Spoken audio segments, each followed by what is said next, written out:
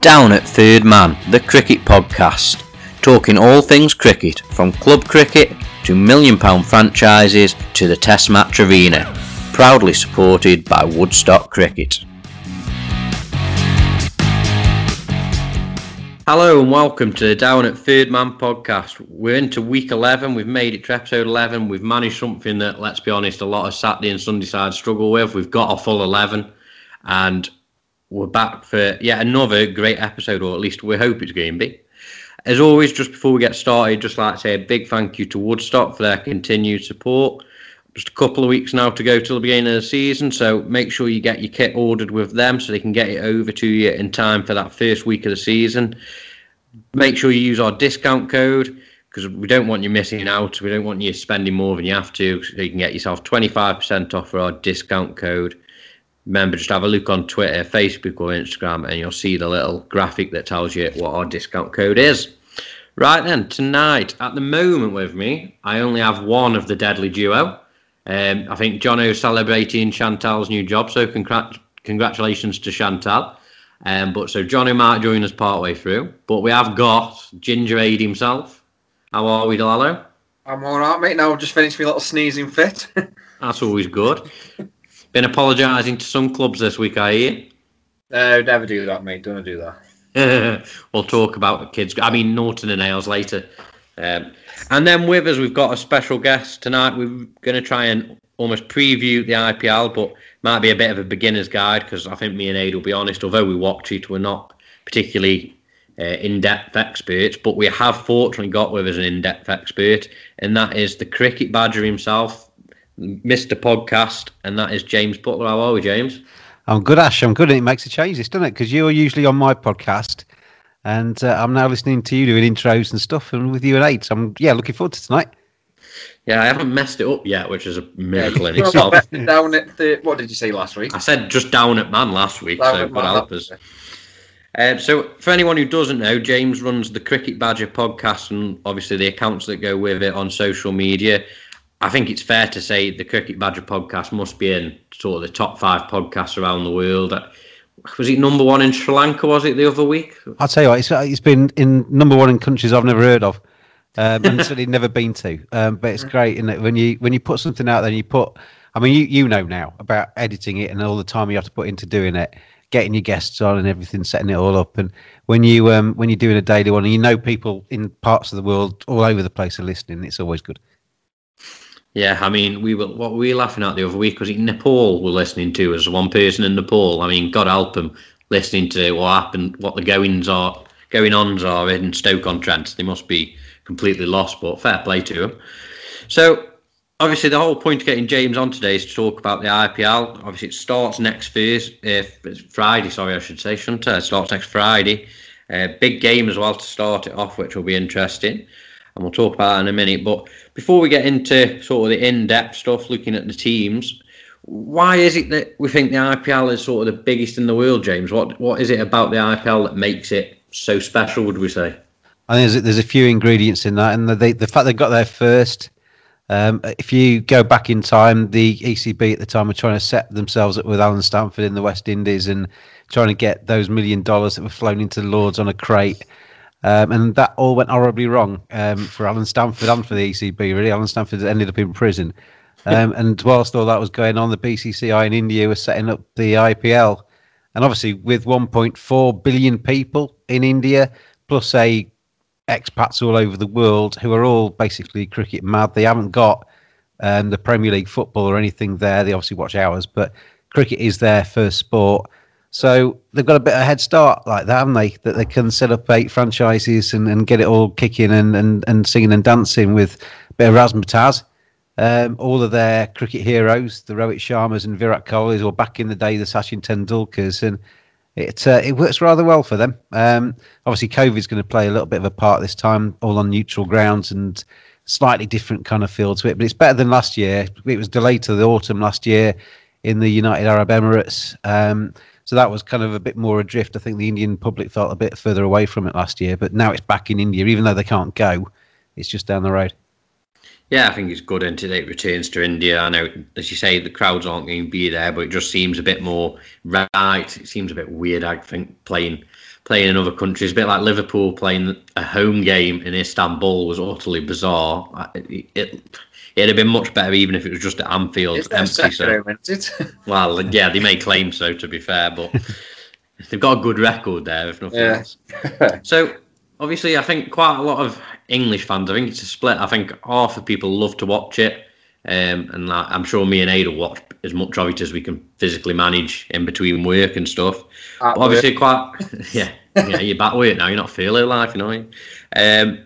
But I guess a lot of other people are maybe a bit against it, the old pyjama cricket. But why would you suggest that, especially to like the North Staff lads who are listening, why should they give it a go and give it a listen? Or watch, should I just think if you like cricket, you're missing out if you don't watch it. I mean, I'm a massive traditionalist, as you know. I love Test cricket. I follow Test cricket all around the world, but it doesn't put me off following the T10 leagues, the T20 leagues, whatever else is going on. If it's cricket, I'll watch it. Apart from the 100, but that's another story. That's a whole another podcast. But I think the IPL is just, like I say, it's the first big one. England invent everything, don't they? And then they pass it on to everybody else and they take it on and make it better. But the IPL has got such amount of money behind it. I mean, that's, I think, puts some people off, the fact it's such big cash, and they think that all these people are going there to be mercenary. But let's face it, if somebody offered us £500,000 to go and be in India for 6 weeks, we'd take it to play a bit of cricket. But it's just the fact that you've got all of these franchises with some of the biggest names in world cricket, including a lot of English players in it this year and last year. Ben Stokes, Josh Butler, Chris Woakes, Sam Curran could carry on for hours reading off the English names. But sitting in a dressing room next to Virat Kohli, sitting in the dressing room next to Chris Gale, I just really love that kind of dynamic and the fact that you get 8 teams. And I think if it's like anything, and if you don't pay it enough attention and you just dismiss it, it just becomes something you're not bothered about. If you actually give it a bit of intention and you start to invest yourself into it, like you did with the Big Bash over the winter, you start to actually get a bit of allegiance to certain teams. You kind of pick up on your favourite players, and you end up going back every day to watch a bit more.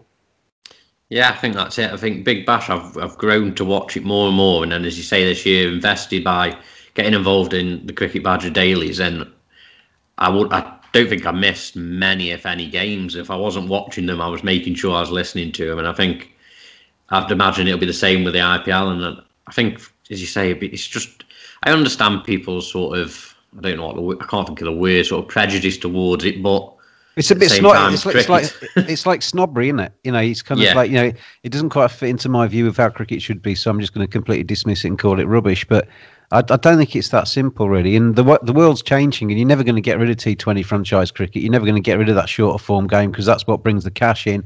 And ultimately, as much as we hate to think it, you know, we think cricket's the first and foremost, and everybody should be just playing for the love of the game. But ultimately, it's money makes the world go round these days, and the IPL brings in the cash.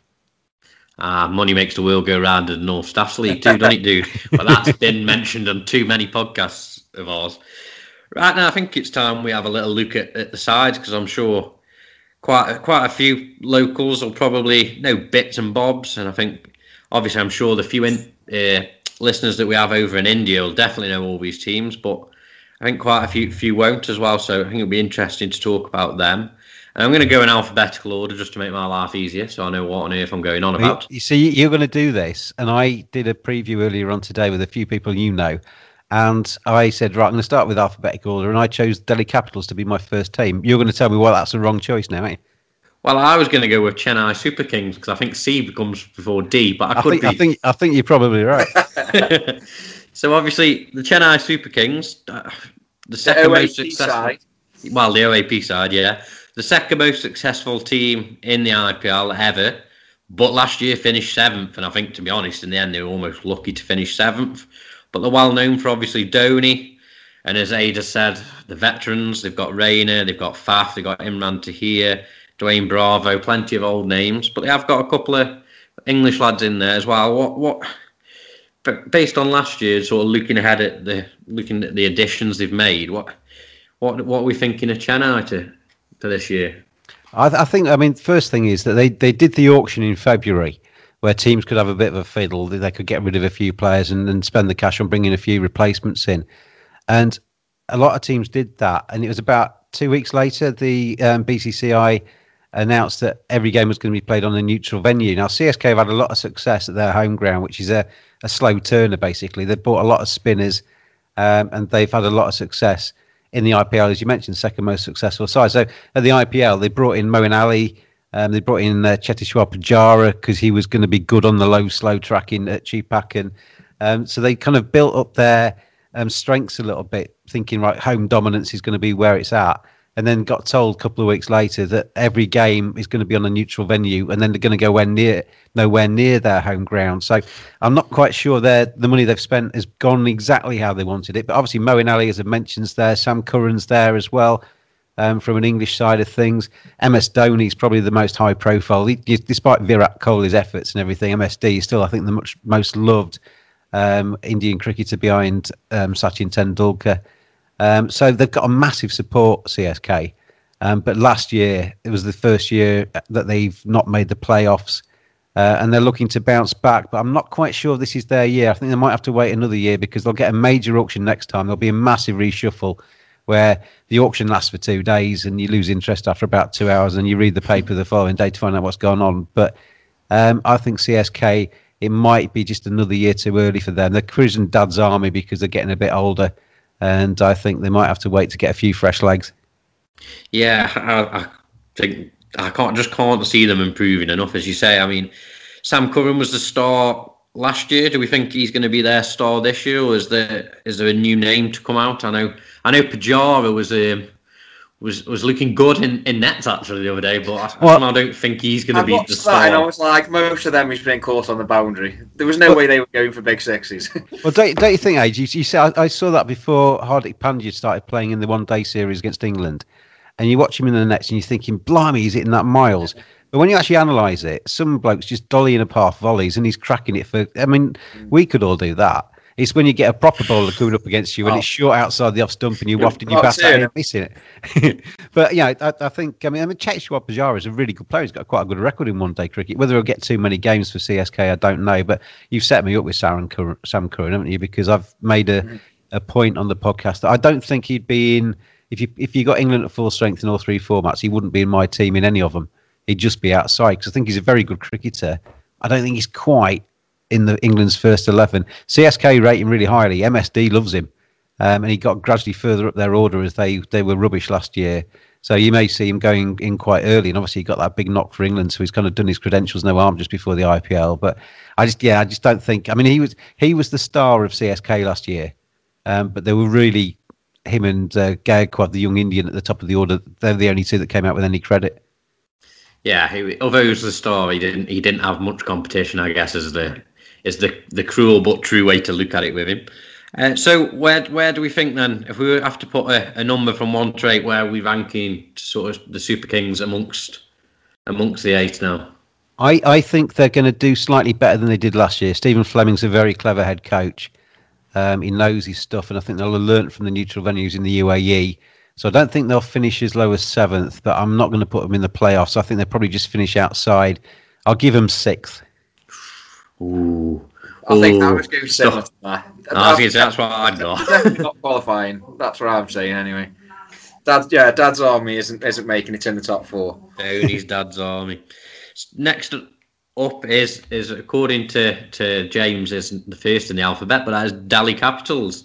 Now they I've got Sunrisers Hyderabad next. Delhi Capitals came second last year. Really well. I'll be honest. I was really backing them to maybe be the dark horse in the final and pull off a super show, because I just really liked Rabada and Nortje, but just wasn't to be in the end.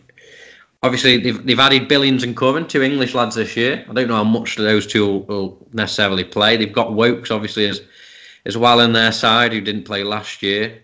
But they've got a lot of big names. They've had Rishabh Pant now as the captain, with Shreyas Iyer being out injured. Do we think the Capitals can do as well as last year, or can they even push on and finally get that win? They could do. I don't think they will win it, but I think they're going to be there or thereabouts again. Shreyas Iyer is a big miss because he's been the captain for the last few years. They had the rebrand a couple of years ago, and it seems to have changed their fortunes. Changing your name seems to make you play better. Finished third in 2019, second in 2020. Rishabh Pant's interesting, isn't he? I mean, we have loved him on the Cricket Badger podcast over the last couple of months, watching him play in all of the 3 formats for India. And he's coming into this IPL with huge confidence and obviously a lot of talent. And I just wondered if it was the right time to give him the captaincy. Temptation for me would have been to just say, go out there, Rishabh, and just do what you do best and smack the ball as far as you can. But he has captained in the past, and sometimes giving somebody the captaincy actually just makes them play even better, doesn't it? And he might be one of those because he is a energetic, enthusiastic individual. There's a lot of experience in that side as well. We saw Ravi Ashwin in the Test series against England, destroyers basically in India. Shikhar Dhawan is really experienced. So is Ajinkya Rahane. You mentioned some of the English lads over there as well. I don't think they're going to play too much. But the interesting one, Steve Smith, who was the captain of Rajasthan Royals last year. And he's gone for quite cheap money in the auction. Rajasthan released him, and he's been picked up purely as a batsman for Delhi. I think he goes to the IPL with a little bit of a point to prove after a slightly disappointing season last year. So it's going to be interesting watching him.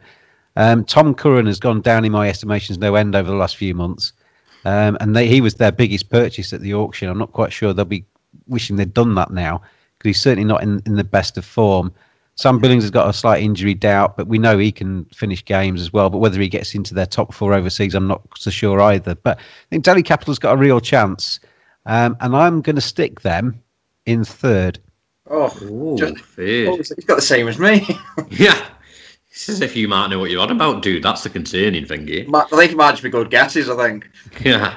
Just a quick one for me. I don't know if he will play much. Probably not, if I'm honest, looking at the lineup. But I would love to see Chris Woakes play plenty in this IPL because, for me, he's a real good outside bet for make that World Cup squad as someone who can really bowl those power play overs and those middle overs that I think we seem to be missing or seem to have been missing since probably. I guess you're looking at Plunkett maybe, and also since Tom Curran seems to have fell off a cliff, basically. He doesn't seem to play that much 2020 cricket, though, does he really? And his record overseas isn't fantastic, is it? And if you look at the Delhi team, you're probably looking, you're certainly... I mean, he might play in the early games, because I think Kahisa Rabada and Anrich Nortje arrived to the IPL a little bit late, so they missed the first few games. That might be Woakes' chance to just kind of show his worth and make his case for later selection. But if you're looking at their strongest 11, you've got Nortje and Rabada. Rabada got the purple cap last year and bowled brilliantly and gets loads of wickets at the death. You got their spinners in Akshar Patel and Ravi Ashwin, who we've seen in Indian colours, know how good they can be. And then you've got the all-round talents of somebody like Marcus Stoinis. So they're probably the 5 main bowlers in that Delhi side. So he kind of, if you're not one of those, you've got Umesh Yadav coming back into that setup as well. And obviously with 4 overseas, that's one of the key things with this IPL. You can read a squad list that's got 8 fantastic overseas players. They can only play 4 of them. So you've got to kind of pick your 11 with the balance right to get your batting overseas in and your bowling overseas in, and maybe have to disappoint a few. And maybe the English lads at Delhi might be more disappointed than playing. Yeah, do you think Smith plays? I think one of the reasons they made Rishabh Pant captain was because they didn't want to give it to Steve Smith because he was obviously one of the other candidates for it. And if you give him the captaincy, you have to play him. And there's one of your 4 overseas picks straight away gone. Because you got to play your skipper, and I think the reason they haven't given it to him is because he's not a definite starter. But with Shreyas Iyer out, then that might change that a little bit because Shreyas Iyer is kind of like your gluey. I mean, it's kind of when you say he's the kind of the core of the kind of batting, it makes him sound a little bit boring. But it's like you kind of knock it around at more like 120 rather than 160 runs per 100 balls. And that's the role that Steve Smith might play in Shreyas Iyer's stead. So that might just change their selection policy. So he may get a few more games than he might have done. Because if Rahane plays, then you're probably going to go Hetmeyer because he's the one that can get on with it a bit more, can't he? Absolutely. I mean, and if you got the choice between Rahane and Smith, and you're thinking they're both about the same, you play Rahane because then you can pick another overseas somewhere else. Then, aren't you? Yeah. Right, next up is KKR, which I know is going to be Aide's dark horses, the Calcutta Knight Riders. Now, speaking of teams that are stacked with a great bunch of overseas, obviously Owen Morgan's the captain, so he's nailed on. And then you've got Dre Russ, Sunil Narine, Pat Cummins, Lockie Ferguson, Shakib Al Hassan, Ben Cutting. I mean, how do you decide what four you're going to pick? I think they almost messed up last year by not picking Lockie Ferguson because he was a backup, and then he ended up probably being the best bowler for me in the end for probably the back half of that season. So where do you think the KKR go from here? Obviously, they've got they've got one of the best captains in the world. Everyone's going to bat Morgan. I can't believe that. For me, I can't believe that they won't make the playoffs this year. But I think they're a really interesting headache when it comes to team selection. I mean, one of the points to make as well before we get onto that is that it's Dinesh Karthik's side, and he's the new English fans' favourite, isn't he? Because he was fantastic on the commentary.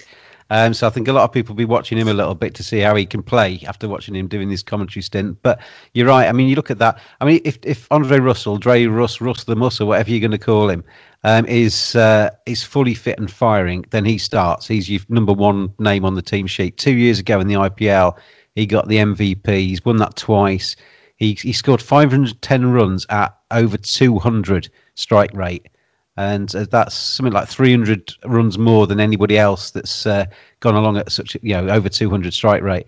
He was winning games from ridiculous, games that were long dead. He was coming out and hitting sort of 24 every over and winning them. So he is absolutely huge for them. If he fires, they can go anything can happen to KKR if he's on song.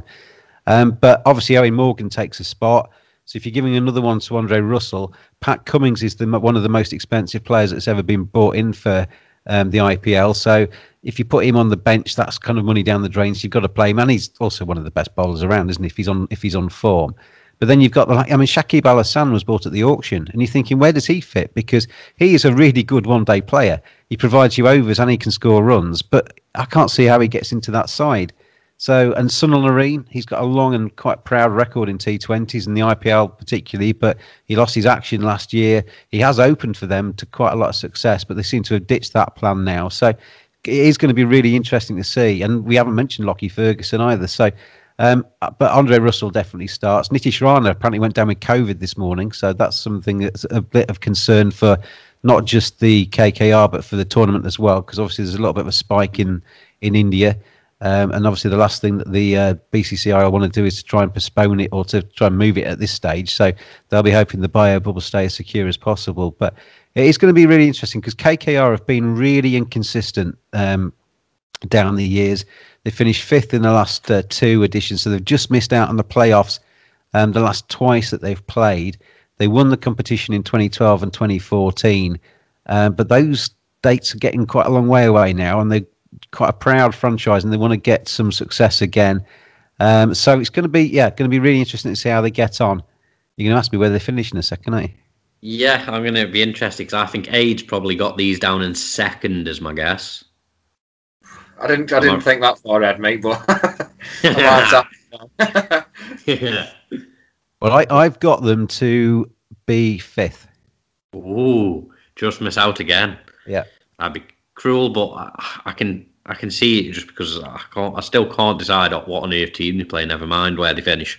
Well, I'll tell you, Ash. Before you move on, the one of the things, Scott, directing your podcast, one of the things that happened last year because in neutral venues, it got the whole tournament kind of condensed. Everybody got a lot closer together, apart from Mumbai Indians, who were head and shoulders above everybody else. All of the other teams going into the last two rounds were still able to qualify. And the points at the end of the season were, I think there's about 4 points separated seventh from third or something like that. It was ridiculous. And we're on neutral venues again, so we might get a very close tournament again where we get the likes of KKR and RCB and stuff all in the mix come the last game, which will be quite exciting. Yeah, that's what we want. A bit like the Big Bash. Keep it going and keep it as close as possible. Always good. Next up is, of course, the most successful team, your favourite team as well, and that is the Mumbai Indians. Obviously, everyone knows, led by Rohit Sharma. They've got Kieron Pollard. They've got Quinton de Kock. They've got themselves Jasprit Bumrah as well. And then as the English commentators would say, they've got the young guns, Ishan Kishan, Sky, and the Pandyas. Obviously, to people who actually know or do the research on cricket, we wouldn't necessarily say Sky or either of the Pandyas are particularly young guns, but they are big names, and they've added a couple of, I think we'd say maybe squad players on, sort of Jimmy Neesham, Adam Milne to back up probably Trent Boult, you would expect. And they've also signed Arjun Tendulkar, which feels like more of a signing just to keep Dad happy, but an interesting one nonetheless. If you're going to keep anybody happy in Indian cricket, you might as well keep Sachin happy. But I think you're right. The signings they brought in probably would make some of the other teams, but I think they'll be on the bench. But it kind of shows you Mahela Jayawardene. He's a really astute guy. He's passionate about his cricket. He thinks really hard. He's one of the key reasons why they've had the recent success they have had. And the likes of Nathan Coulter-Nile, Adam Milne, Pius Chawla's come back in, James Neesham, and there's a young lad called Marco Jensen as well, who I don't know too much about, but he's thought to be, thought of quite well. He's a big unit, I think, who can hit the ball quite hard and bowl it quite quick. But they've all been brought in, I think, to be kind of like one step behind one of the first 11, so that if they do have any injuries and stuff, they've got somebody that's pretty decent to call on. But Mumbai Indians, as you say, they're my team, so I am a little bit biased, but they are the most balanced side. You mentioned some of the guys. I mean, the Krunal Pandyas, the Suryakumar Yadavs, the Ishan Kishans, who are really good talents anyway, are coming in off the one-day series against England where they've made the debuts and are obviously going to be quite pleased with how that went because they won the series and they did themselves proud too. So there's going to be a huge amount of belief in that team. Because most of the careers of the players that are in that squad are going in the right direction. They've got loads of confidence. They've won the tournament the last 2 years. It's been held. If they win it this time, they'll be the first team to win it 3 times in a row. They've got a record 5 trophies behind them. And the reason I got into them in the first place is because they didn't win a tournament for 6 years.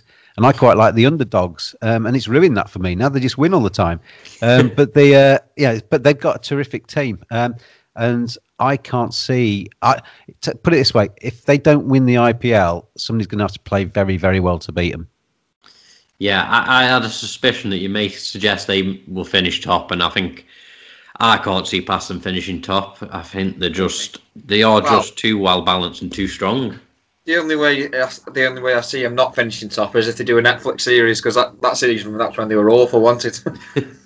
Yeah, they still almost did it. I had Jimmy Pummett, the fielding coach for Mumbai Indians, on the podcast the other day, and that was his first season, and he said that when he went in there, they'd won the tournament the previous year, and I think a few of them they were watching the cameras more than the coaches, and they were kind of getting a little bit kind of starstruck because or feeling like stars because the cameras were following them everywhere.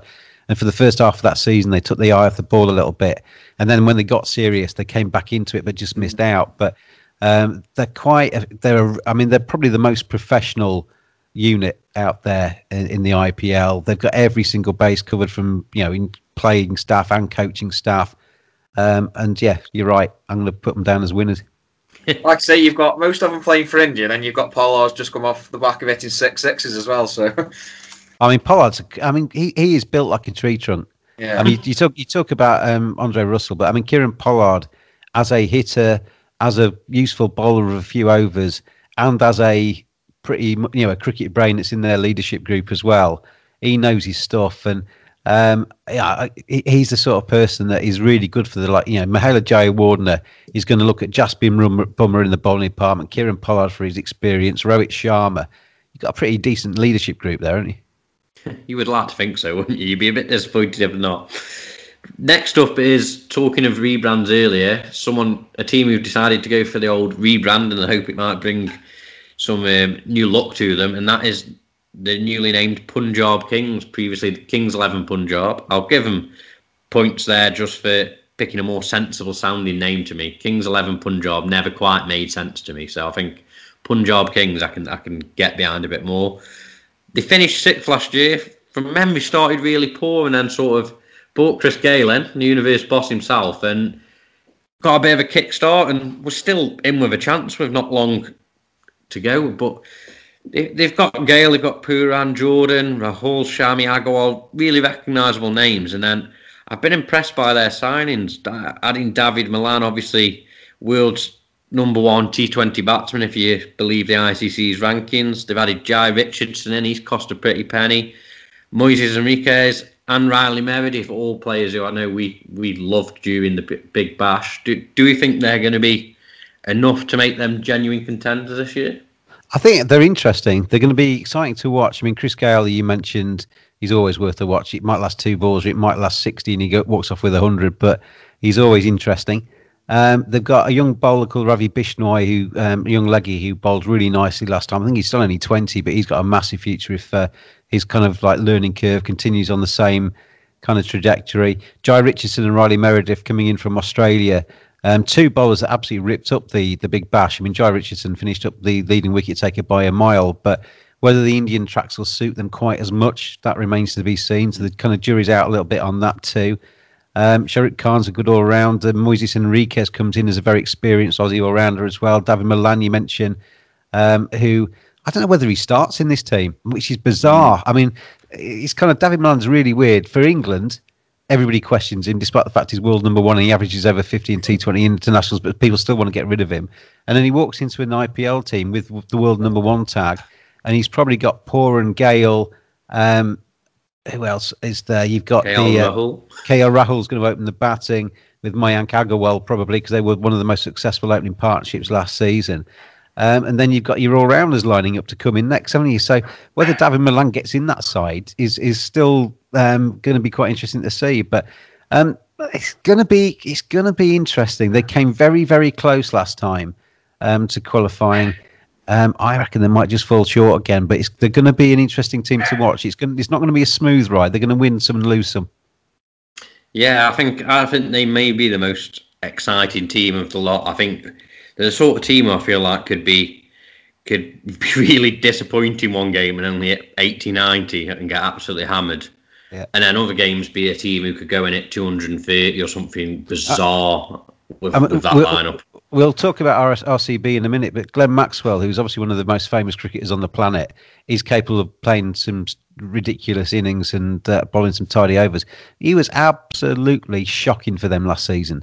And they've binned him off, but you can guarantee he's going to go somewhere else and probably light up the tournament, isn't he? So Kings 11, I think, got very unlucky with him last year and decided to offload his wages and spend that somewhere else. And obviously a lot of that's gone to buying in Jai Richardson and the like, isn't it? But yeah, it's going to be really interesting to see how they go, because they could produce a couple of cracking games and knock a few off their pedestal, and they could go quite a long way, or they could be utter rubbish. It's one of those. They're a team you can usually sort of all the teams we talked about so far. I've given you a fairly firm guide as to where they're going to go. With Kings 11, anything could happen. Make sure we watch a bit of Kings 11 then, or Punjab Kings, should I say. Next up is... Do you want to know where they finish? Go on then. Give us a number. I've got them in 7th. Ooh, 7th. I've gone 8th because I've been nice to register. Well, next up is almost, I guess you could class them as Team England. It's Rajasthan Royals, obviously famed for having Stokes, Butler, Jofra Archer, who looks likely to miss the first half, but seems hopeful that he might manage the second half of the IPL season. Now captained by Sanju Samson, now that they got rid of Steve Smith. I think that was quite a good decision, if I'm being honest. Last year were famed, I guess, for Rahul Tewatia, pulling off one of the most stupendous knocks we've seen. And this year they've added Liam Livingstone's come back. Hopefully he might get a couple of games now, maybe, but it's hard to see where. But the big purchase was, of course, Chris Morris, which raised some eyebrows. Other people thought it was a really good signing. They finished last year. Could the signing of Livingstone, Morris, Shivam Dube, have they got enough to support that firepower of Archer, Butler, Stokes? Can they be a team that actually really challenges this year, or are they going to be the wooden spoon again? They're going to need to have their top players at their very best, I think, to do anything in the tournament. Kumar Sangakkara's gone in there, and Kumar Sangakkara is a really good cricket brain, so he's going to be an asset to them. But I mean, Chris Morris is a signing. I wouldn't stop any team signing him, because he's a good player. You know, he can hit some fast runs at like number 8 in the order, and he bowls pretty tight overs in a T20. But whether he's worth breaking the IPL record for, is a completely different debate. And I'd say no, because he can be injured quite a bit as well. He's not got the best of fitness records. So that's a big risk. It just shows you how desperate they were for somebody to kind of partner up with Jofra Archer. And then, of course, they spend 16.25 crore on bringing in Chris Morris. Then Jofra's going to miss a load of games, so they're not going to be able to partner up until probably at least the 5th or 6th game. They talk about him being out for 4 games, but I'm not quite sure that Jofra's that close to fitness just yet. And he's a massive thing for them. He was their best bowler by not just a country mile, but about a country marathon last year. He was just in a different league for them. He bowled brilliantly, and nobody else really backed him up. So they're looking around that dressing room for a few people to stand up. They've got a few young players in there that I like. Kartik Tyagi is a young Indian fast bowler who bowls, decent licks, and he's going to get better.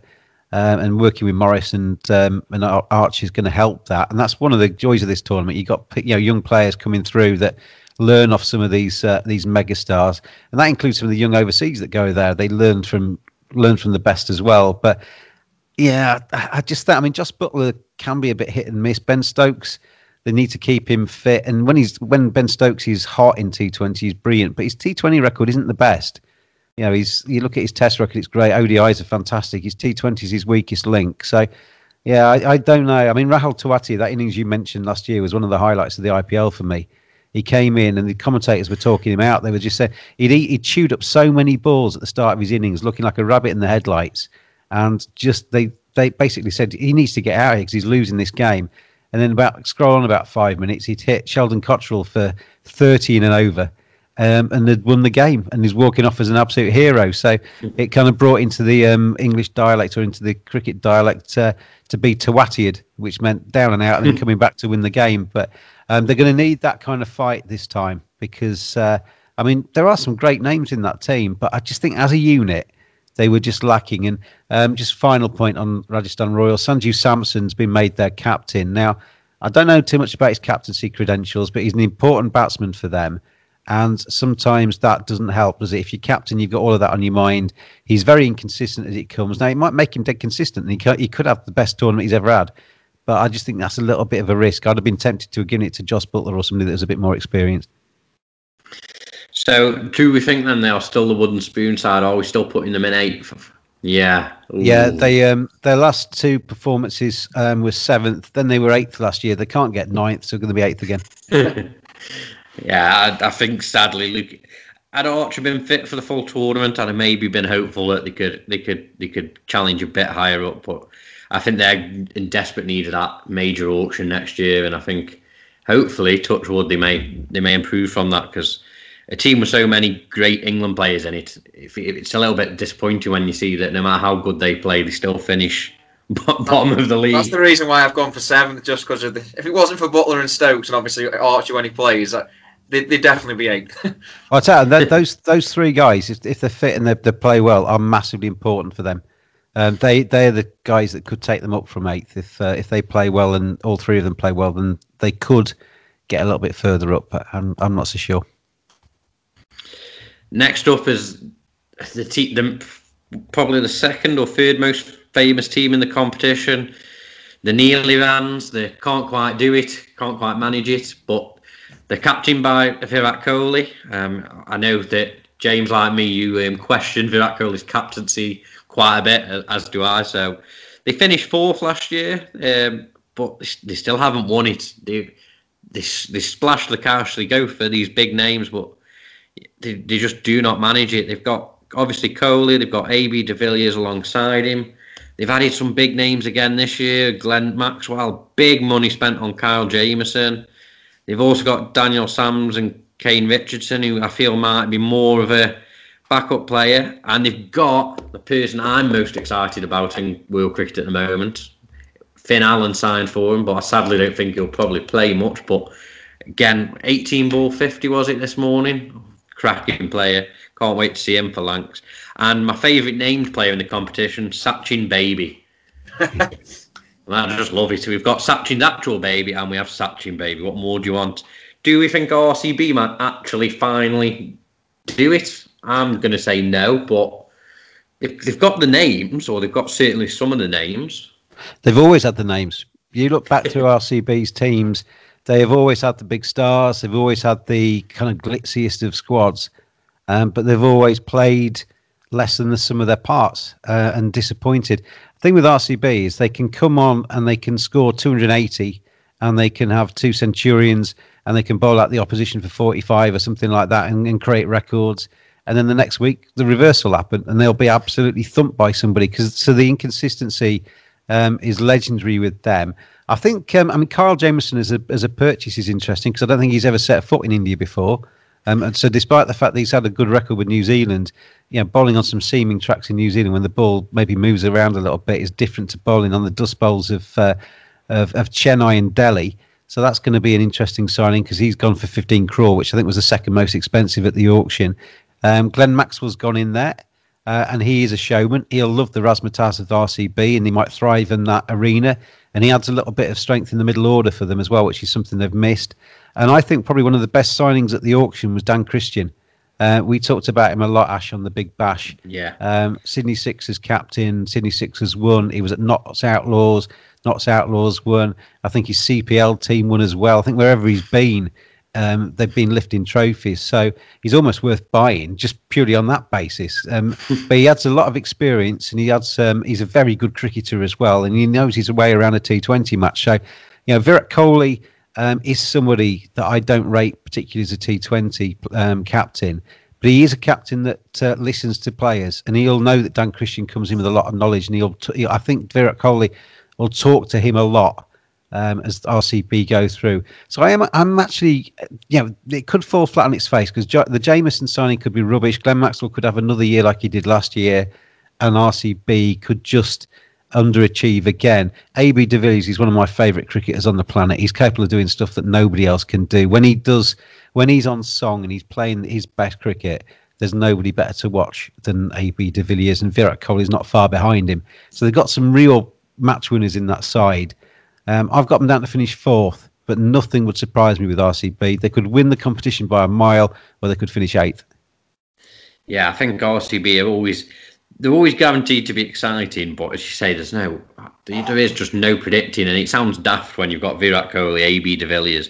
You say, I can't predict what they're going to do, but you just really can't. I mean, I guess at least they look stronger in the bowling department with Siraj Saini, you've got Washington Sundar, Chahal. They have got better Indian bowling options, but I think I would have them about the same. I think they'll make the playoffs, but I just don't think there'll be enough in the knockout stages. The problem with RCB is they spend so much money on Virat. They spend most of the rest of their purse on AB de Villiers. Now they spent the rest of it on Kyle Jamieson. The rest of them have run about £10 a game. Because all of the money goes on 3 or 4 players, and then the rest of it's kind of shared around the rest. And that, so you get the stars, you get the major stars, but some of the lesser lights there, obviously good cricketers, but they're not quite the same quality. Yeah, and last but not least, Sunrisers Hyderabad. They finished 3rd last year. The team in orange. For anyone who's probably watched a bit of IPL, that's probably the most noticeable thing about them, especially when Johnny Bairstow's got his ginger hair alongside. I think these are possibly the ultimate team when it comes to looking at what a great set of overseas they've got, but also how pointless some of these overseas are. I mean, Mitch Marsh has dropped out, so he's been replaced by Jason Roy, and I don't see how on earth he ever gets a game because he has David Warner, Johnny Bairstow and Kane Williamson ahead of him, who are all going to bat in that top 3 surely, or would if they play them in the top 3. You've got Jason Holder there as the all-rounder who did really well for him, or did pretty well for him, should we say, last year when he came in and actually took Bairstow's spot as an overseas. You've got Rashid Khan, who's nailed on to play, and then you've got his Afghani friends, contingent brothers with him in Mohammad Nabi and Majib Rahman, who, again, great bowlers and great players, but again, it's hard to see where they managed to get a game. And I look at Sunrisers and I think, wow, what overseas? But then I realise that they've only allowed 4, and it just seems a little bit silly. It's always been Sunrisers' problem. When you've got Warner, Bairstow and Williamson, you've got 3 of the best white ball players in the world cricket. Warner's won the orange cap for the leading batsman in the tournament 3 times in the past. Bairstow can smack the ball a mile. Kane Williamson's the one of the best all-round batsmen in world cricket. So, as you say, Johnny Bairstow got dropped last year to bring in Jason Holder, who did really well, and they came from behind last year to get into the playoffs, and Jason Holder was a big feature in that. But if you play all four of them, that's your four overseas gone, and that's before you even think about Rashid Khan, as you said, and you're not going to not play him. So they actually moved Ridamin Sahar, the keeper batsman, up to open with David Warner last year, dropped Johnny Bairstow and brought Jason Holder in at number 7.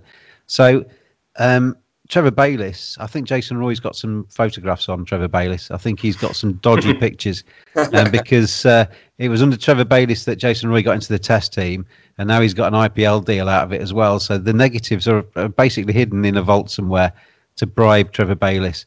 But I mean, it's not to say Jason Roy's not a good player, but it's just why is it Sunrisers that have bought him? Because they just don't need him, and it makes no sense.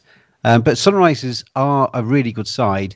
They have not failed. They've never failed to make the playoffs in the last 5 incarnations of the IPL. They won it in 2016, third last year, and I think they're going to go a long way this time.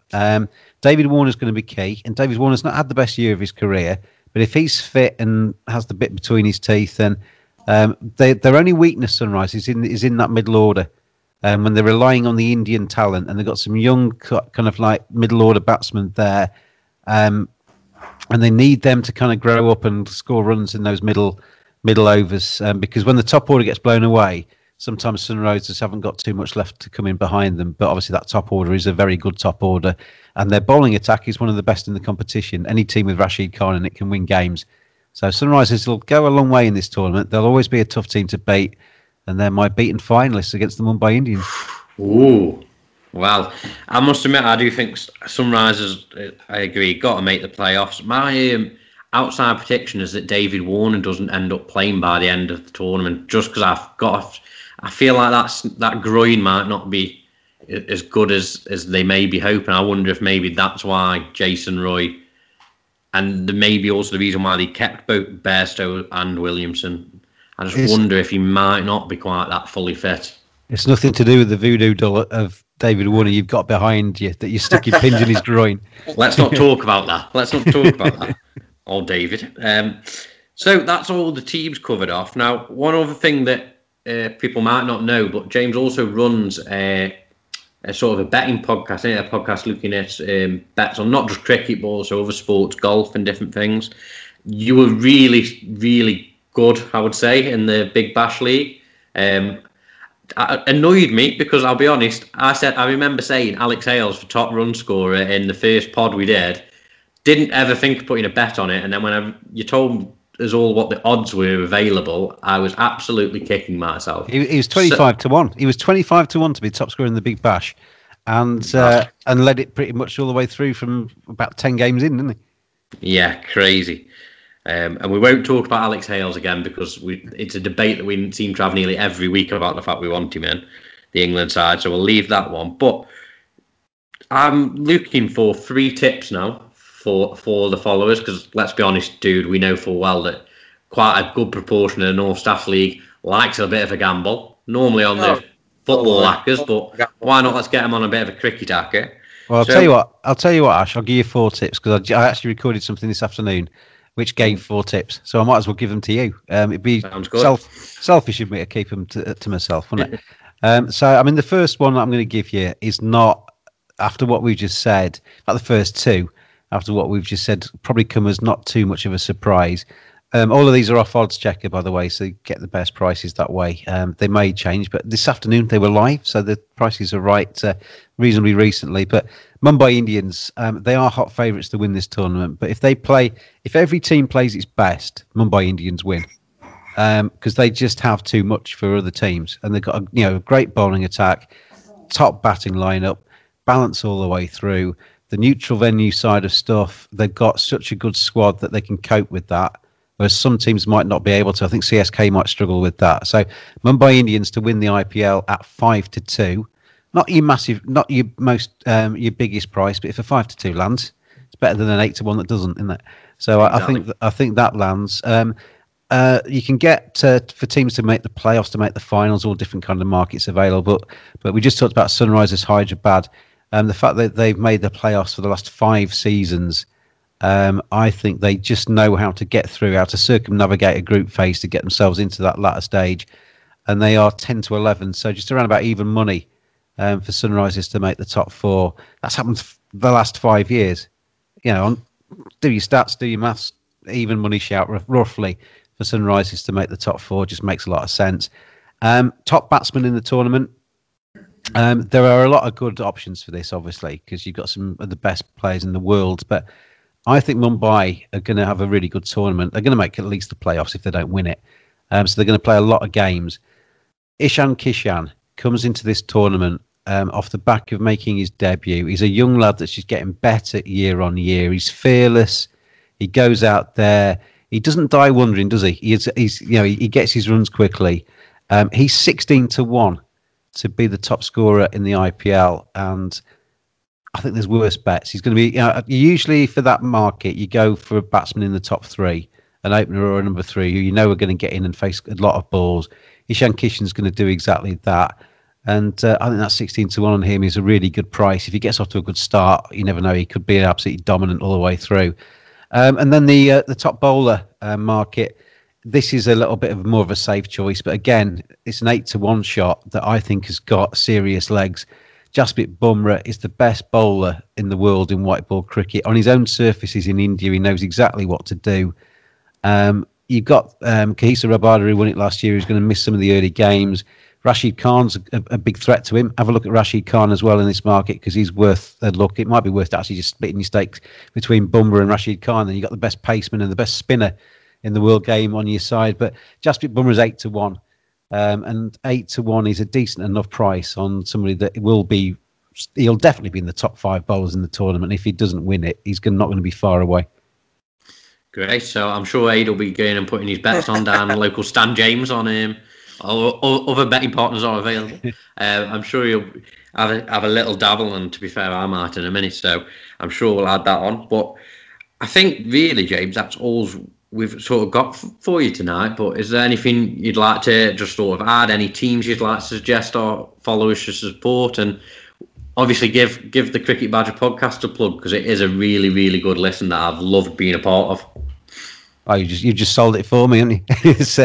Yeah, I mean, Cricket Badger podcast, we're going to be doing a daily IPL.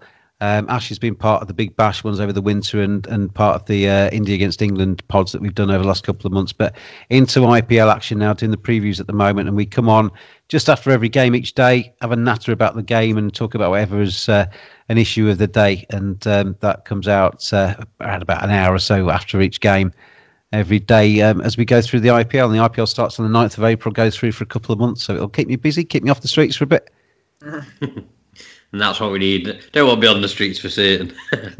Right, well, a big thank you for joining us, James. Now, we're not going to put James through the pain of joining in with the North Staff chat because I'm sure for a Yorkshireman up in Bradford, that's just gonna send him to sleep. So we'll let James escape from us now. But a huge thank you for joining us, James. And please, people, go and give the Cricket Badger podcast a listen if you don't already, because it is a really, really good listen. Ash, always a pleasure to talk to you. Thank you for being on my podcast, and thank you for inviting me on yours. No problem. Thank you for coming on. Now, sorry, dude, cutting you off. So we'll go over to an advert from our sponsors, Woodstock, now, and we'll be back after this little break to chat quickly about a couple of questions we've had off some followers, and then on to the North Staff chat.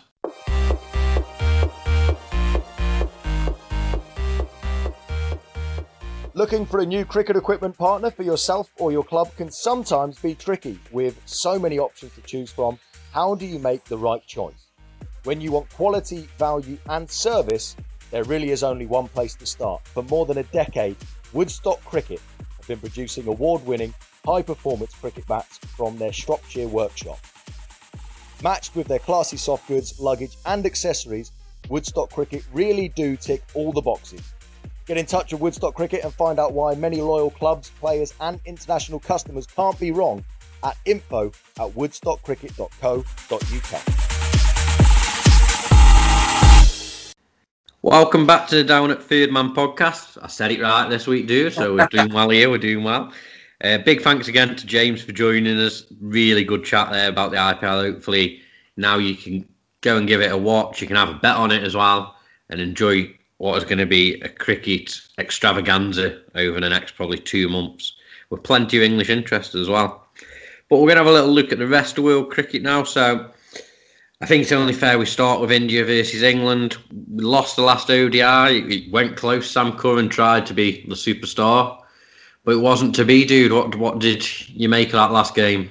That ending was a lot more entertaining than watching the first half of that footy. Anyway, time. I kind of felt bad for Sam Curran because he gave it his all, didn't he? I was a bit thinking about the singles he was turning down at one point, but then you can see why in a way. But we're always just going to be just short. But I think the 2 wide ball series did very well, and I felt we deserved to win at least one of them. Yeah, I think we were a little bit unlucky. I think in another time and another series where you've got Wokes, you've got Archer, you've got Root, especially in that ODI team, I think you come away with a win, probably a bit more comfortable than maybe some Indian fans would like to admit. I think they were 3 big misses. I know they missed Jadeja and Bumrah, but I just think Wokes, Archer and Root as a trio offer so much more to the England side than Bumrah and Jadeja do, despite how good they are. I think there was there was one game, well, maybe even 2 actually, the one day series. But in the 2 series, there was at least one game where we should have won when we didn't. Obviously, that first one, we got ourselves in the first ODI, we got ourselves in a very good position, didn't we? And then we ended up messing it up. So, like I say, if we can learn from it and get us ready for because like we were discussing Sunday, wasn't it, the World Cup's in India as well, isn't it? Is it 2023? 23, yes. So, any experience you can get in India, the RPL, touring over there, whatever you can get, it's going to play a big part. Yeah, and just a quick one, couple of lads sort of came into that side who maybe we've not seen much of. Reece Topley did pretty well, bit hit and miss, but did pretty well. And one that really impressed me without going on and getting a particularly big score was Liam Livingstone, who I thought looked really good. And for me now should be the sort of the next cab off the rank in terms of batsmen for England. I think he's probably overtaken Billings for me now. Yeah, he's just perfect for that one day side, isn't he? How we play, and he's someone who can get 50 off 20 balls, can't he? And I think at the minute if he's going to get in the side, it is going to be middle order and middle to late order, and then obviously eventually, because weirdly we have got a bit of an aging side, haven't we? That one day yes. They're all around the similar age, so you've got to start getting a couple of these young players. I thought maybe, I know because we wanted to win one of the series, but I'd like to give Parkinson a go. Yeah. For one game, just to see how he goes. I know it's a bit hard chucking him in India, but that's the only way he's going to learn, isn't he? Yeah, I think quite a few people were upset that obviously Parkinson spent the whole winter away and didn't get at least a game. I can't disagree. I think it is a bit harsh on him, but hopefully he's still learned stuff from it and he can have a good summer with Lancashire that results in him getting a go later on in the year or possibly next year, maybe. So we can hope for Parkinson because I think he is our future spinner. I think that in white ball, I think that's pretty obvious now. We had a question in from Nick Maskery. Always gives us a question. So Nick gave us a question that I thought was quite interesting. It might see quite a bit of debate. And that was Eoin Morgan. He says, does Eoin Morgan still offer enough that if he wasn't captain, he would still get in the team? Ooh, what do you think? Brave question. I'm going to say yes at the minute because, who you're going to bring in? Like, we can bring Livingston in, but at the end of the day, he's had 2 games. Yes, he's done quite well in the 2 games. But I think the RPL is going to be quite a big thing for a lot of players. If Morgan fails in it, and I know it's slightly different format, but it's still white ball cricket, that there is going to be people knocking on the door. Well, obviously, he's the main man for the job, isn't he? So he isn't going anywhere else just yet. I think he's still got a year or 2 left in him. I wouldn't be shocked if maybe we won the World T20 or worryingly maybe had a shock in the World T20. He might give up the captaincy, but I think he's going to be around, I reckon, in franchises for the next 4 or 5 years. I think he'll just keep going as long as he isn't injured. I reckon he's got at least another year and a bit in an England shirt. And I think he makes the World Cup in it, the 50 over World Cup in India. No, see, I think that's where he won't make. I just don't see him being around in 2 full years later. I think he'll definitely do the next World T20. The one after is iffy, and then I think surely by that point you would expect that'll be the end of his time as captain. And if he's not captain, I don't think it's that he's not good enough to get in the side, but I just think that'd be a natural progression that he goes out to the side, then maybe goes into some form of coaching role for England. But I still think he offers enough with the bat, or at least he has done in the last year. Obviously, he's had a poor couple of series, but he hasn't batted much for a while. So maybe, well, hopefully he'll turn it around and it won't be a discussion point until after the World T20. Obviously, there has been some other cricket going on. We mentioned Finn Allen earlier. New Zealand have beat Bangladesh. They bowled out. They had a 10-over game today at 141 and then bowled Bangladesh out for, I think it was about 70-odd. Finn Allen was the star. So that was really entertaining. West Indies are currently playing Sri Lanka. They managed to rescue and get the draw in the first test. Now they're probably in control, you would say, in their second innings. They've got a lead of over 320 with still another 6 wickets to spare, but you never do know with the West Indies. But we had some good, interesting cricket, and Rakeem the Dream, 70-odd this week. He's moving up each week. He's going to get that ton, and it's coming. I love how we got 50 in the first test, and then he got dropped down to number 9. All attitude, but get yourself down that order, mate. Yeah, classic bit of club cricket there. Cheers, lad. You did a really good job for us last week. He's not here to defend himself, so you can get away with saying that. County Champs have had loads of streams on this week for friendlies. Been some interesting stuff. Sonny Baker's been bowling really well for Somerset, but there's been some interesting stuff. Steve Croft, we've seen batting obviously for Lancs, which was nice to see. But yeah, been plenty of cricket to watch if you wanted to. Just because India England's finished doesn't mean there isn't any cricket on. Right, I guess it's time we get to our favourite bit of the week, which is always all about North staffs.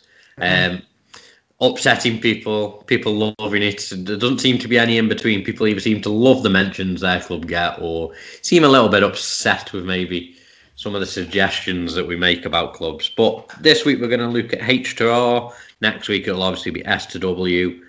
And then it'll be time to actually preview the top 4 leagues with Johnny Hancock and hopefully Chris Travers as well. So first team, Hanford. What do we think of Hanford? I'll be honest with you, I've played a lot there in the past, but I haven't played in the last year or two.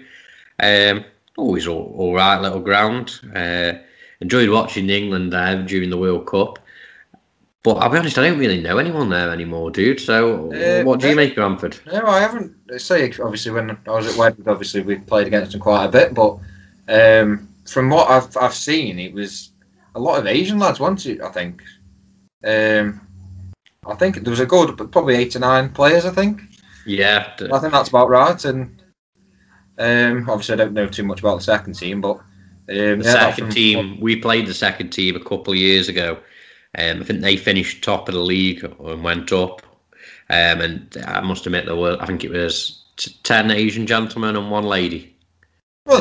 Yeah, it was. They were all very much all-rounders, and the 1 lady was the wicketkeeper, interestingly. Right. Can they hit a ball and a hard ball as well? Oh, of course, mate, of course. But yeah, Hanford, Div 3 and Div 6. And yeah, nice little club. I've never had any problems there, to be fair. It's a nice little spot sat on that bank watching them, or just up below the houses. I always think, when you've got your pads on and you just about walk into the middle and you nearly fall down the stairs, so that's always that is always a problem. The problem. Yeah, you have to be careful. Next up is one of Dude's many, many, many clubs, ex-clubs. It is Hem Heath. Obviously, for years been a big side, but got relegated the other year out to the Prem. They've now got 4 teams, Div 1, Div 3, Div 4 and Div 8. So still got plenty of teams, plenty of players up there. Got Liam Banks, of course, playing for me, who you've played with, Dude, and I think most people will know has obviously had a bit of first-class career, and some were a bit shocked, really, that he's not first-class this year, but whether that might change, I'm not so sure. But Heath, tell us all about it.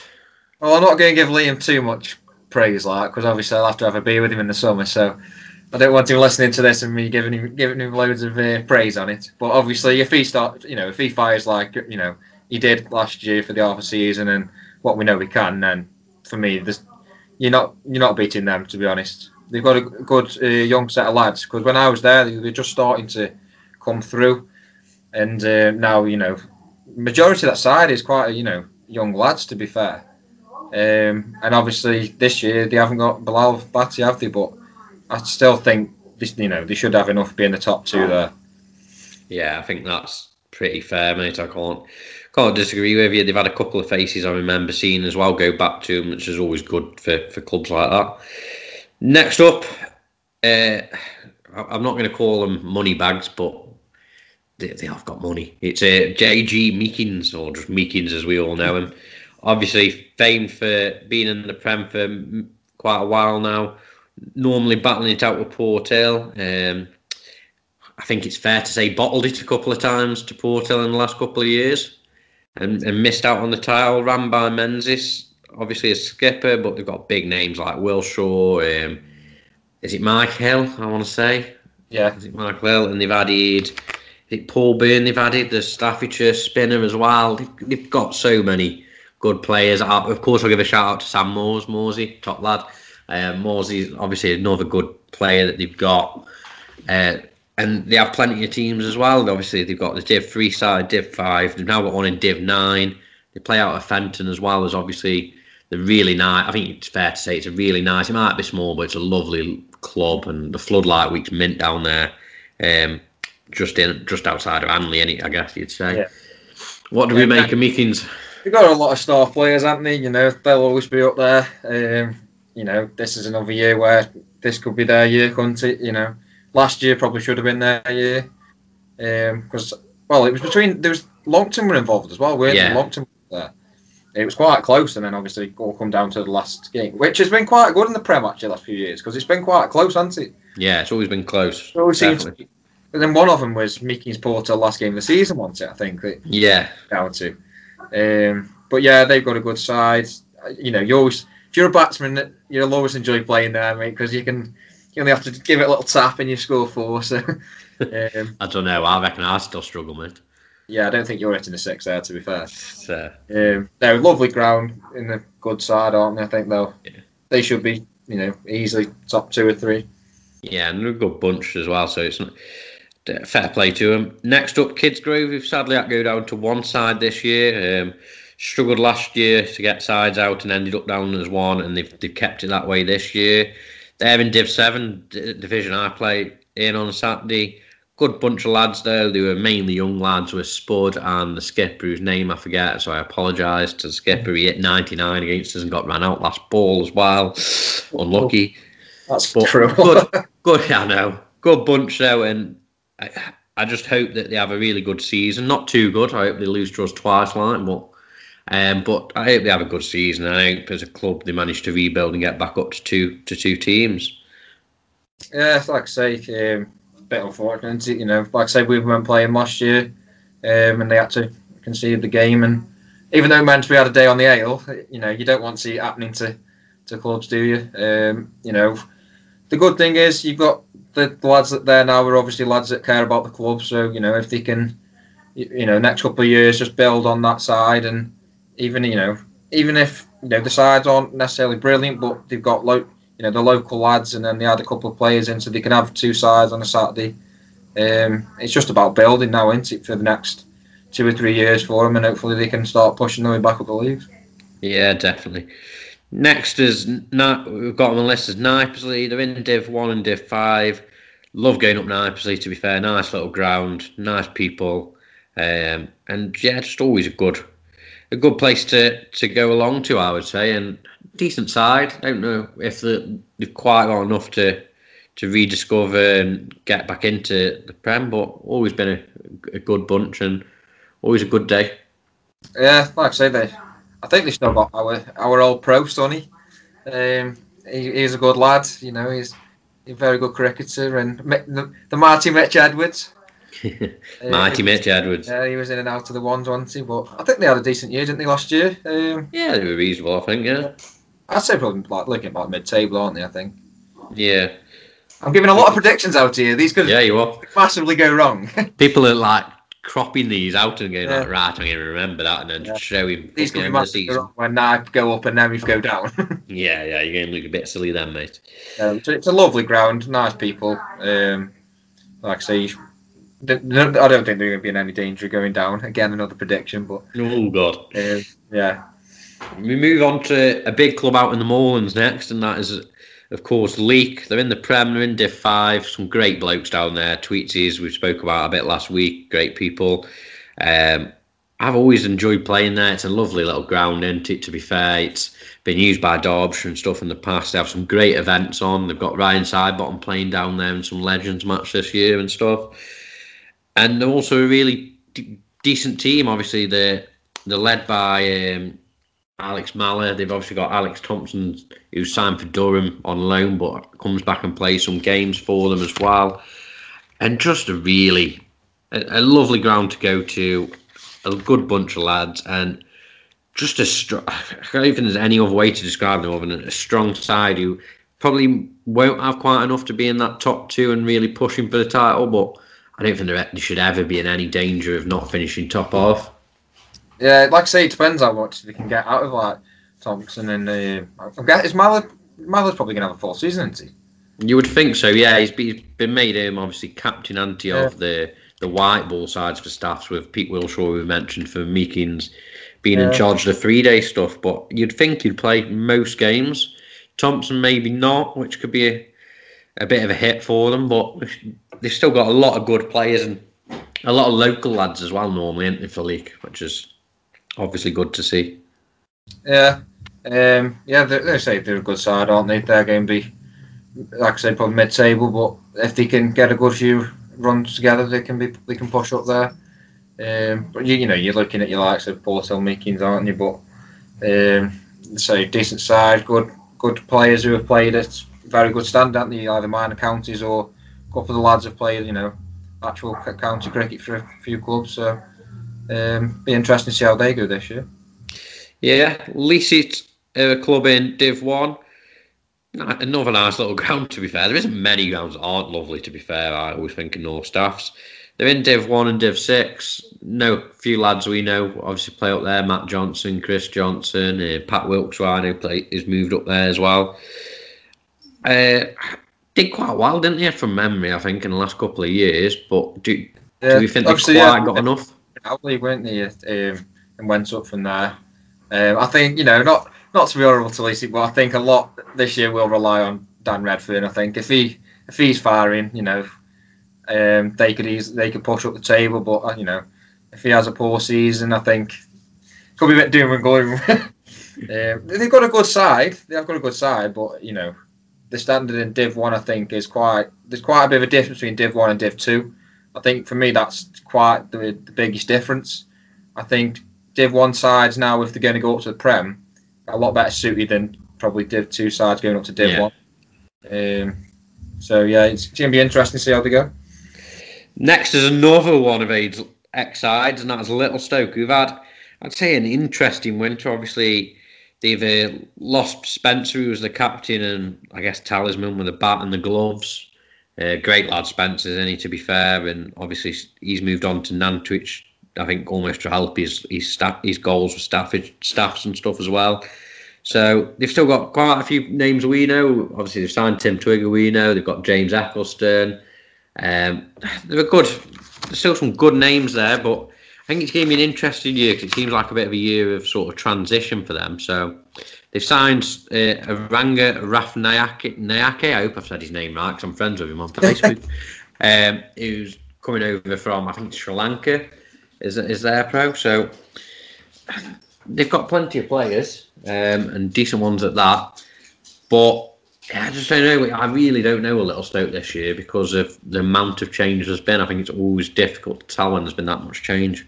Well, there's been quite a few changes. Say, a lot of the lads that were there when I was there have gone. There's probably only 2 or 3 now, I'd say, that are still there. Obviously, James X captain this year. He's going to be big for him this year. See how he goes. We've also got him in a friendly, so yeah, give a bit more after that. The pro they've signed, he scored a ton actually against us. Very good player. Doesn't give many chances, and proper player, and a decent spinner as well, actually. So obviously a lot's going to be on Eki and the pro to perform for him. Yeah, I think that's pretty fair. Next up is the team who we mentioned who almost sort of nearly banned last year, which was Longton, who surprised a few and almost did it in the end, just missed out. Got some good players, of course. They've also got quite a few good young lads who've come through at their club, which is always obviously a big help. It gives you that little bit more strength to be that sort of, I guess, to be able to compete throughout a whole season, because you're always going to have players missing through different things. They're in the Prem, they're in Div 3. They've signed Josh Clayton from us. I assume he'll be playing in the Div 3 side. But what do we think? Obviously, they've got plenty of players that people will know. Ed Jones, I think, is still skipper, isn't he? Do we think they can keep it up and they can be top 3 again next year, or do we think maybe it might be a step too far to do it again this year? It's tough, isn't it? Because like last year, I think the point system didn't help them, I don't think. Because I think they won the most games. I might be wrong, but they might have been one off. But I do think they won the most games. But because of how you were getting increased points, wasn't it, for draws? I think was it 8 points for a draw? Drawing, but you get 15 for winning. So Yeah, I think that's ended up winning the most games, and they were unlucky not to win it, to be fair. And it probably does help having the young lads that all seem to get on with each other, and you got that gel together that, you're probably enjoying your cricket more, aren't you? So, and besides, like, if you get on a run, then that's it, isn't it? It's hard to stop them. But, on paper, there's probably a couple of better sides. But, like I say, if they get on a run again, and they all seem like they're enjoying it down there, there's no reason why they can't win it. Yeah, definitely so. Next, we drop down a couple of divisions into your division, Mere Reef, in Div 2, in Div 4. I've always quite enjoyed going down Mere Reef, to be fair. Another club where I've always had good games, although got to be some comments. Last year we played on a Sunday on their square, and the grass was longer on the square than it was the outfield, which was interesting. One of the lads did comment about could we lend them some sheep from the farmer's field next door to our ground, because it was a little long. But always had a good laugh with them, always been a good bunch of lads. Where do you think they'll be knocking around in your league? Do we think they'll be a challenger? To be fair, after last year, because obviously last year they didn't play, did they? They didn't play last year. Also, it's pretty hard to say. From the season before, obviously they struggled. They struggled for numbers. And is it Dale Heath? He's left now, hasn't he, as well? And he's a big player for them. Yeah, he got me out last year and hit about 90 against us, so I'm glad he's gone. No offense. If I think they're probably going to struggle, I'd say, unless they have got a couple of lads in that we don't really recognise, and have come in and probably become a very good side. But I think, probably they're probably going to try out for mid-table, aren't they? I'd say. Yeah, I think that's pretty fair, mate. Mod Alton are next up, and I think it's probably fair to say in terms of numbers, one of the biggest in the league. They've got 6 teams: Prem, Div 3, Div 4, Div 5, Div 6, and Div 7. So obviously they merged with Alton a fair few years ago now. They play, obviously, got 2 pitches up at Moddershall itself. Really good view, as I know Scott mentioned last week. And then they've got, obviously, Alton, which is the ground me and you first started at. And nice little ground, the Spencer Coastland. Lovely road, mate. Lovely road. On the bank, though. Never good feeling at the bottom of that bank. But, again, another team who, I guess, will feel that they could be in with a chance of being in the conversation. You look at who they've got. Obviously, Sam Cowsall as captain. Obviously, ex-Notts. Played a fair bit for Staffs as well. And they've got a fair few other names, obviously names me and you know from back when we were kids, like the Wallies and the Spruces. But just a real good team normally, and always pretty solid. Whether they've quite got it, would you say, to challenge, or whether they'll just be another mid-table side? Yeah, I'd say so. I think that's what obviously every team wants to win a league, don't they? That's what you play for. But obviously, there's only one team that's going to do it, isn't there? So. I'd say mid-table. They're a good set of lads, aren't they? Like, they always, whenever you play against them, you always have a decent game. I've been out with a few of them after games and stuff around Stone, and Yeah, just we've always got on with the Wallies, haven't we, and the Spruces? So I think good set of lads, and very very good side. It's always cold at Morrisville though. Yeah, it is always cold. Always cold. Yeah, and I still hate them a little bit for the other year when England played Scotland. It was peeing it down, and you can see for miles there, so you knew it was peeing it down for hours. But they really wanted to get the win for try and push themselves up the table, and they would not call it off. And then they called it off, and typically the time they called it off meant that we just missed the last minute equaliser for England. So yeah, just upset me that did. Not holding that grudge though, are you? Not holding it at all, but fucking hell. Right, Newcastle and Arts Hill, 4 teams, another big club, another team that often do quite well, to be fair, and again, another nice club to go along to. They've got Asi Faraza in, who we know is a good player. I'd imagine there'll be another team in Div 1 who are probably going to be there or thereabouts, but maybe not quite. But it's always difficult to say, isn't it? But nice place to go to. Always a nice day out there, I would say. So, say if you can get that Asi Faraza firing, then I can remember that year when I played against him, he got over 100 wickets in a season. Then, if he gets going, then they'll be a very good side. So, but yeah, I think they're quite a good amateur side, really, aren't they? When you look on paper, I reckon they could be a dark horse and being up there. Yeah. Next up, we'll keep the next one short because we've probably mentioned them a fair bit recently, and that is Norton and Ailes in Div 2. I think it's fair to say probably favourites for Div 2. Although they don't agree with us saying this, probably splashed the cash a little bit to try and get promotion. I'll say it seems that way. Signed quite a few players from Kidsgrove. They've obviously got decent players anyway when you look at Kashi Fally Moon. And Ben might play the odd game when he's not playing for Leicestershire for them. As well as the players they've obviously already got, which were very decent. When you've got players like Alex Fawley and Furnival and Joe Wagg, you're not exactly a bad team. I think. Yeah, the new scoreboard as well, as they like to tell us about. Yeah, they're getting built there, aren't they? I had a look the other day, and you look down and that 1 to 11, they're probably going to have, and it's a very good side, isn't it? So, I've actually, it's quite a nice ground to go to, and it seems to have been the last couple of years we've had it quite a lot of days actually when we played up there, and they always do actually treat you well.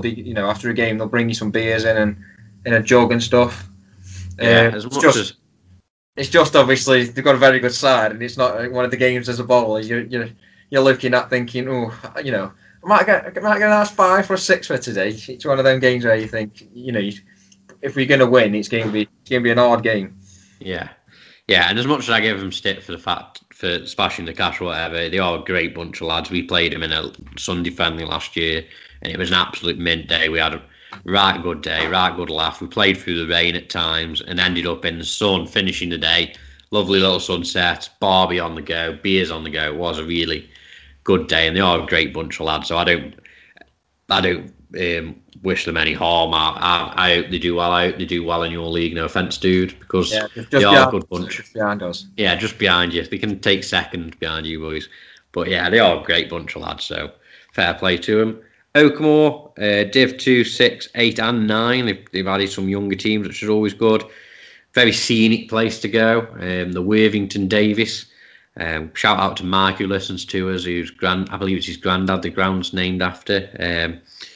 And he now plays there. And yeah, Oakmore, I don't think they've necessarily got any particularly big names, you would say, but still always a very competitive side, always good game of cricket with them. So yeah, I don't know if you want to add much more on Oakmore. They surprised me last year, actually, in our league. There were some games when they absolutely battered sides as well. They were getting like 240s, 250s, and battering them. And that was another last year though. That was freezing when we played there. Yeah, it's either freezing or baking up there. I always find there's no in between. But yeah, I think they're attracting quite a few players actually, aren't they? Because they've got quite a few sides. For being out there really. They are, so they're doing well as a club, and they've got a decent side in Div 2. I think again probably mid-table, but if they get on a little run, like they did last year actually, from coming up from Div 3, they actually had a very good season. Yeah. Next is a side Onley in Div 4 and Div 7, so nice little ground to be fair. Moved across from the other side of the road. Lovely golf club and pub next door to it. Always seem decent bunch of people, to be fair. I've played with quite a few of them on Sundays and stuff as well, to be fair, at wedges, and played against a fair few of them, and they're always a good bunch. I think they will probably be aiming to be, I would guess, probably mid-table to top half in both leagues, but probably shouldn't face any real trouble in either league. Then there's Port Hill. Port Hill, obviously, massive club, probably, I would say, probably the biggest club locally. In the Prem, they're in Div 2. They won the Prem, obviously. They've won the Prem several times now, under the leadership of Johnny Hancock, who we'll have on in a couple of weeks. Div 2, they won that under the leadership of the Hassets. Did well there. And then, obviously, they've still got teams in Div 4, Div 7 and Div 8. Loads of youngsters coming through. Great club. Probably the best club, if I'm being honest, to go on a Sunday and watch a T20 and have a few pints, because it is a lovely place. Great people there. I mean, I know the Allisons, the Tattons, the Chortons, Charlie, great chairman, to be fair, and great bunch. Nice sitting area, hasn't it, as well? Yeah, got a nice sitting area. It's just at the top of the road from where I live. Yeah. So you'd probably say I should play for them, but I'll be honest, I don't think they need someone as shit as me when they've got so many players.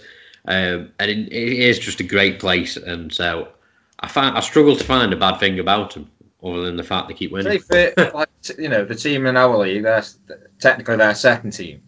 If they took to pro in that side, which I don't think they can have an overseas, can they? Or can they? I think they could do if they wanted to, because they're in a first team division. But I know they're very proud of the fact they don't pay anyone in that side, and yet it's still more than competitive by the fact that they went to Div 2.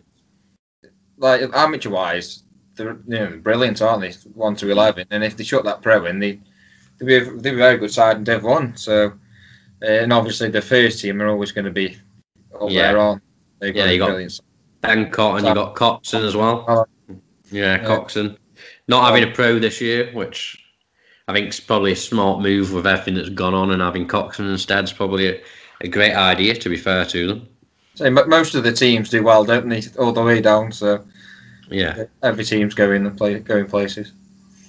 And then last but not least this week, Road Park, one of my favourite grounds, I dare say. It always seems to be hot when we play there. It's a lovely little scenic place.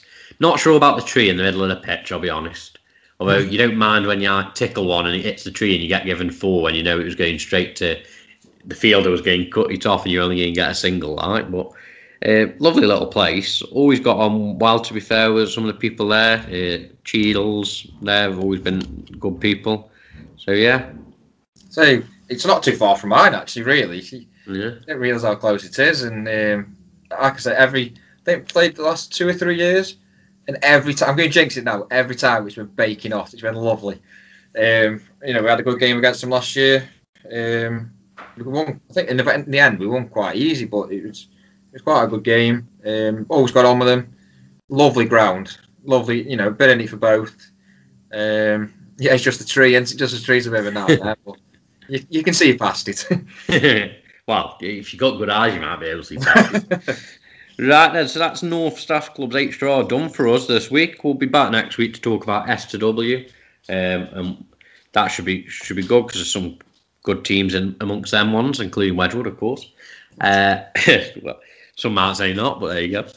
So the last thing for today, as always, is our Room 101. Now this week we're going to have it from Dude himself. He's come up with one. I think it's one that many will agree with. So what is it, Dude? Well, I'd always think that after a game, even if it's for 20 minutes, half an hour, at least 4 or 5 lads should stay down after a game, and even if it's a soft drink, you don't mind a soft drink if someone doesn't drink. Nah, have a lager, lad. Oh yeah. Well, some people obviously might not drink for medical reasons or whatever, but they should at least stay for 20 minutes, half an hour, have a drink, put some towards helping local clubs out behind the bar. Not much ask, is it? Just to stay for one drink. Especially after, using their facilities and all that. They do the teas for you. I know you're paying for them and that, but, there's still people, putting their time up to do all these things. So, yeah, I think not staying behind after a game, I think it's a bit village. Fair enough. I will put that to the poll as always. Last week's poll, obviously, Scott said he wanted to limit transfers for youngsters in the local leagues, and unsurprisingly, I think we'll all agree there. I think the majority went with there should be a limit. You shouldn't have youngsters changing side every year, which is pretty fair enough. And that, dude, is us done for another week. The joys. Hopefully, people enjoy this week's. Right, hopefully. Hopefully Jono makes an appearance next week for us. See if he can last the full length of the episode as well. Touch wood. Hopefully he will be with us. And next week with us, we should have Gary Stanya with us. Obviously, everyone knows Gary, Mr. Spider Bats himself. So I'm sure he'll have a few good stories for us because he always has a good story for us when you go in the store. And I'm sure he'll be really good person to talk to about. Obviously, might have another little bit of a chat about the IPL and things and world cricket in general. And I think everyone knows he's supplied kit for all of the top players. So I'm sure that'll be interesting. And including me and you. Yeah, and and no doubt as well, he'll also be really good to talk about some of them sides, especially Sanderford, of course, the North Staff sides. So big thanks to everyone who's listened. As always, please give us a follow, subscribe to us. Please give us a review if you can. It really helps us. And a big thank you as always for listening. Big thanks to Woodstock for their support. Don't forget their discount code, or our discount code, should I say, for their website. Get yourself some money off. And please support our chosen charity, Cardiac Risk in the Young. Give them a donation or Just Giving page. And then if you donate more than £2, me, Dude, Jono, whoever's nearest to you will come and bring you a bat sticker to stick on the back of your bat. Hopefully Steve Croft's going to be showing off his bat stickers in the next few weeks in the beginning of County Champ season. So you can be just like the pros, thanks to us guys, apparently. But big thanks for listening, guys. Have a really good week, and we'll see you next week. Cheers.